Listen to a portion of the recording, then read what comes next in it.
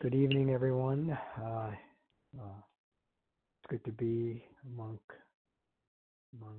compulsive overeaters and fellow travelers. My name is Ali, and I'm a compulsive overeater and have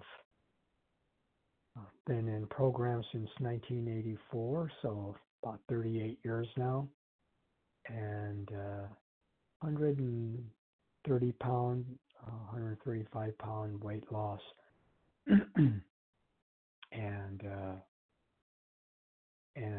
through the grace of God and a higher power and principles of the program and showing up, never leaving before the miracle, I have 38 years of abstinence, and for that I'm very grateful. I consider myself a low bottom compulsive overeater, where I had just a life brutalized by the mental and physical obsession to eat and binge. I was a binge eater. I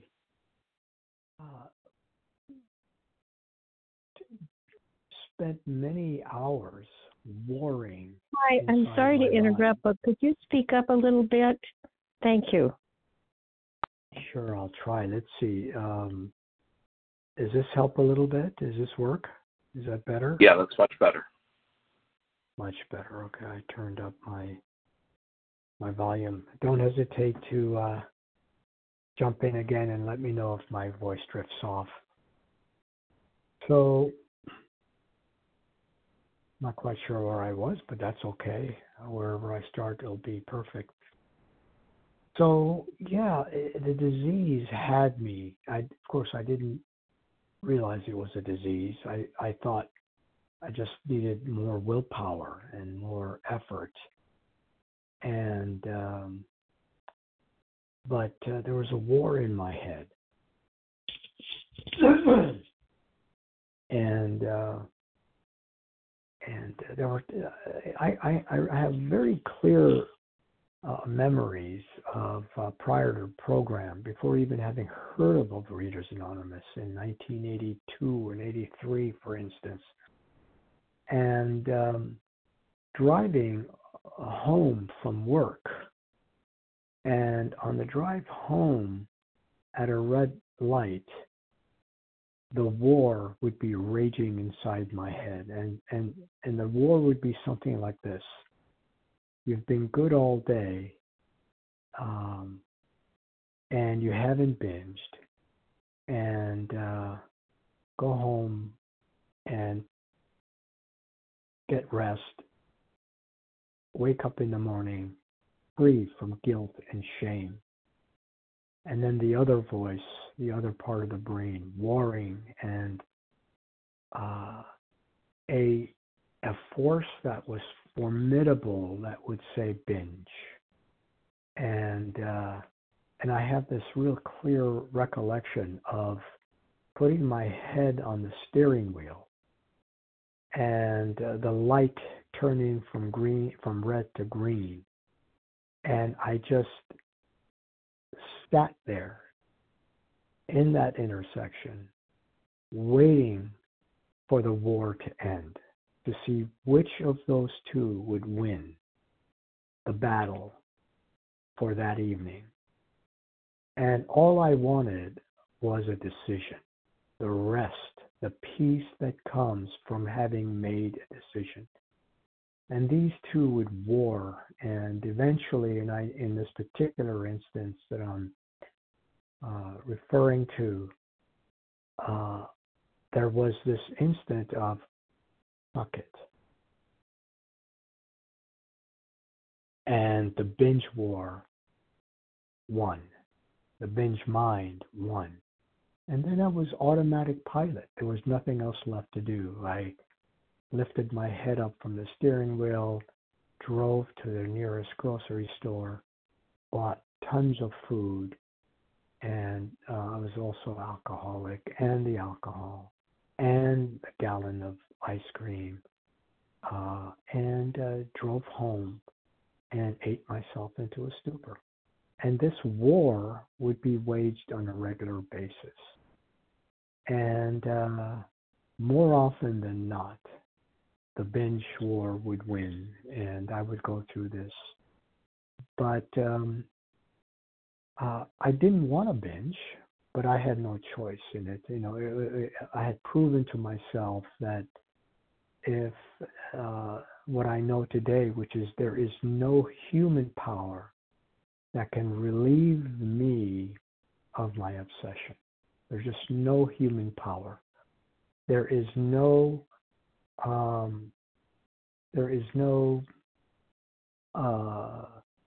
not only human power, but there is no, what's that word I'm looking for? There's no possible word to the wise that could prevent me from binging, right? Like, you're so good looking. If you just lost weight, or you're going to get a heart attack, or I want to be alive for my child, or at 285 pounds and you smell and you don't take a shower, you wear the same clothes, how are you going to get a career? There is no word to the wise that could overcome the brutality of the binge voice once it sets in. And so I lived my life that way for 15 years. I mean, that's a long life. And of course, after each binge, everyone, if you're over 100 pounds, you know what I'm talking about. Waking up the next morning with the shame, the guilt, for me it was pulling out my journal and writing how I would, take care of the calories in this binge by eating 50 calories a day for the next 30 days so that I could lose weight again. Just the insanity of this regular hijacking that would occur by this disease. And then suicide, the desire to want to die because I just couldn't keep going and couldn't keep binging. And then somewhere along the line and of course, in this journey, many times when I would be on quote-unquote diets for 6, 7, 8 months at a time, and I would lose 130, 140 pounds and gain it all back. So, you've been there, done that, and somewhere along the line, I got introduced to Overeaters Anonymous, and I remember walking in at 4:30 p.m., August 26, 1984, small room, 4 people, 3 women, maybe there were 5 people, 4 women, but I was the only man, and 3, 4 women, and started out with a serenity prayer, and folks talked about the disease and the problem of living, and gave me solutions and steps and advice, suggestions that I was hungry to receive. I was all out of solutions, and I was hungry to receive an alternative voice other than the insanity of my own. And things like I heard, I felt home right away. And I knew I would never ask, how long do I have to come to these meetings? I just knew that I belonged there, right? And then the suggestions of get a sponsor as quickly as you can, work the steps, pray, read the big book. In those days, it was the big book that was the primary text. I still use the big book as my primary text.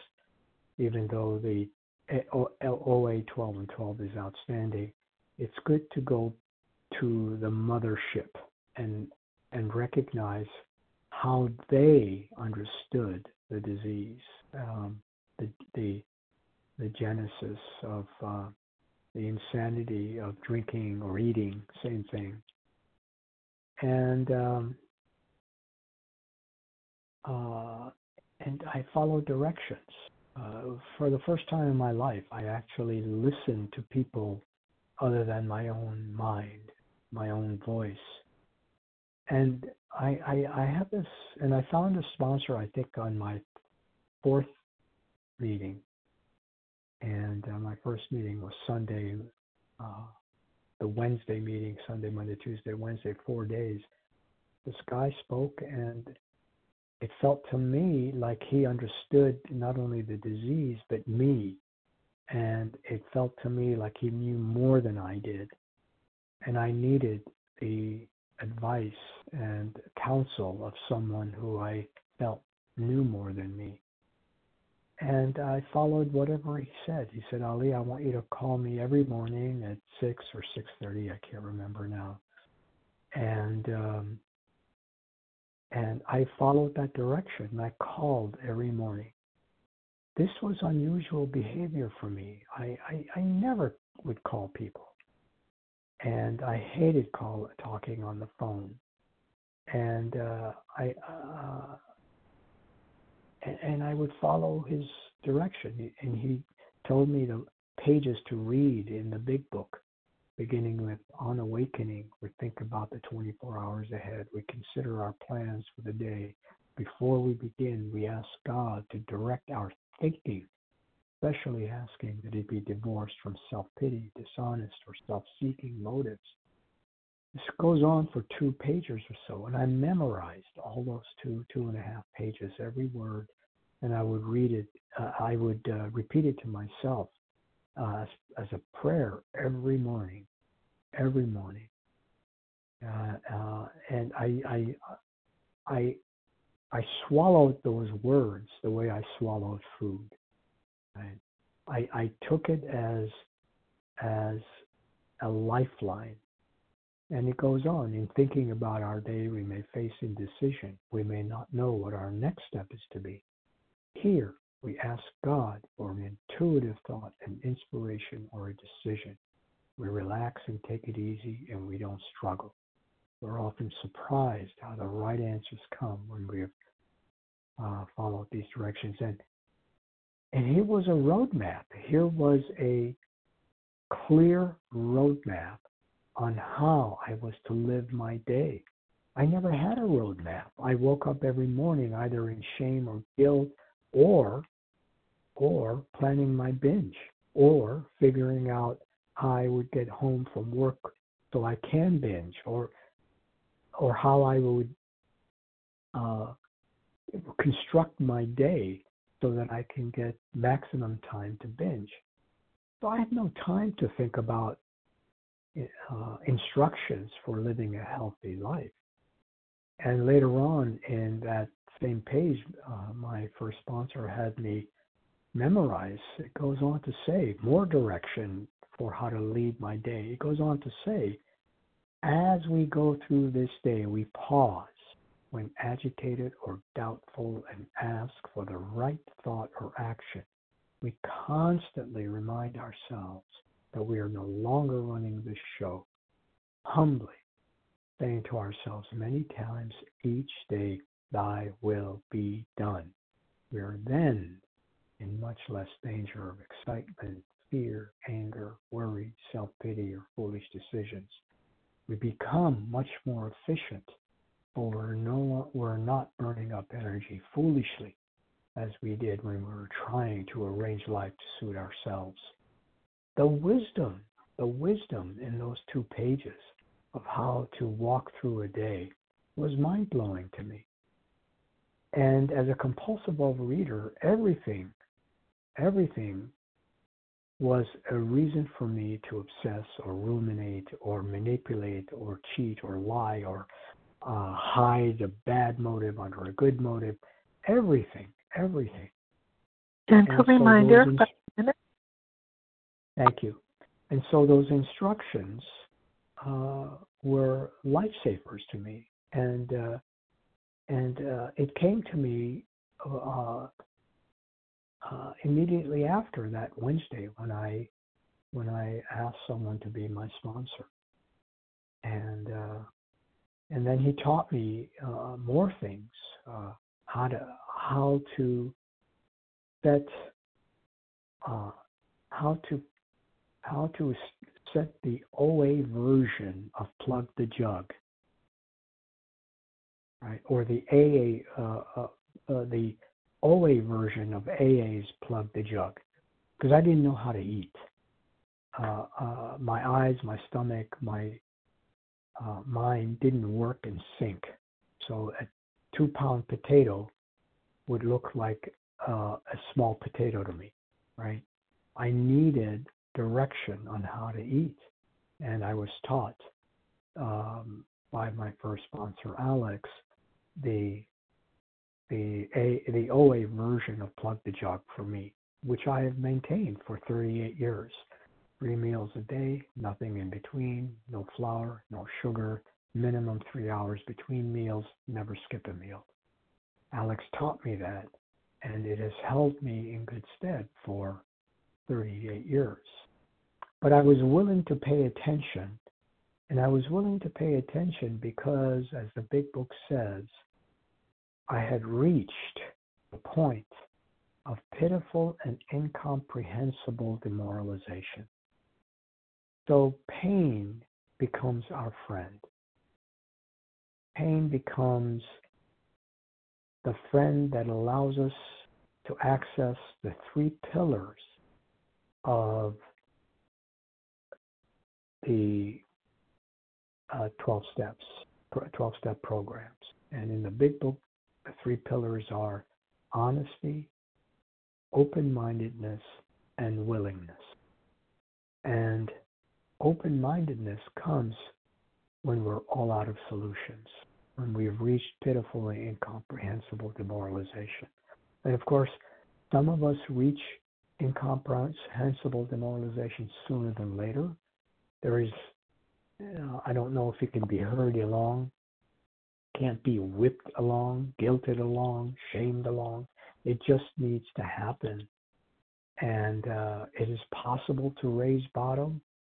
I believe one way to raise bottom is to keep coming back to meetings, even if you don't feel pitiful and incomprehensible, even if you don't yet believe the first step, that I am powerless over food and that my life is shattered, unmanageable, destroyed, right?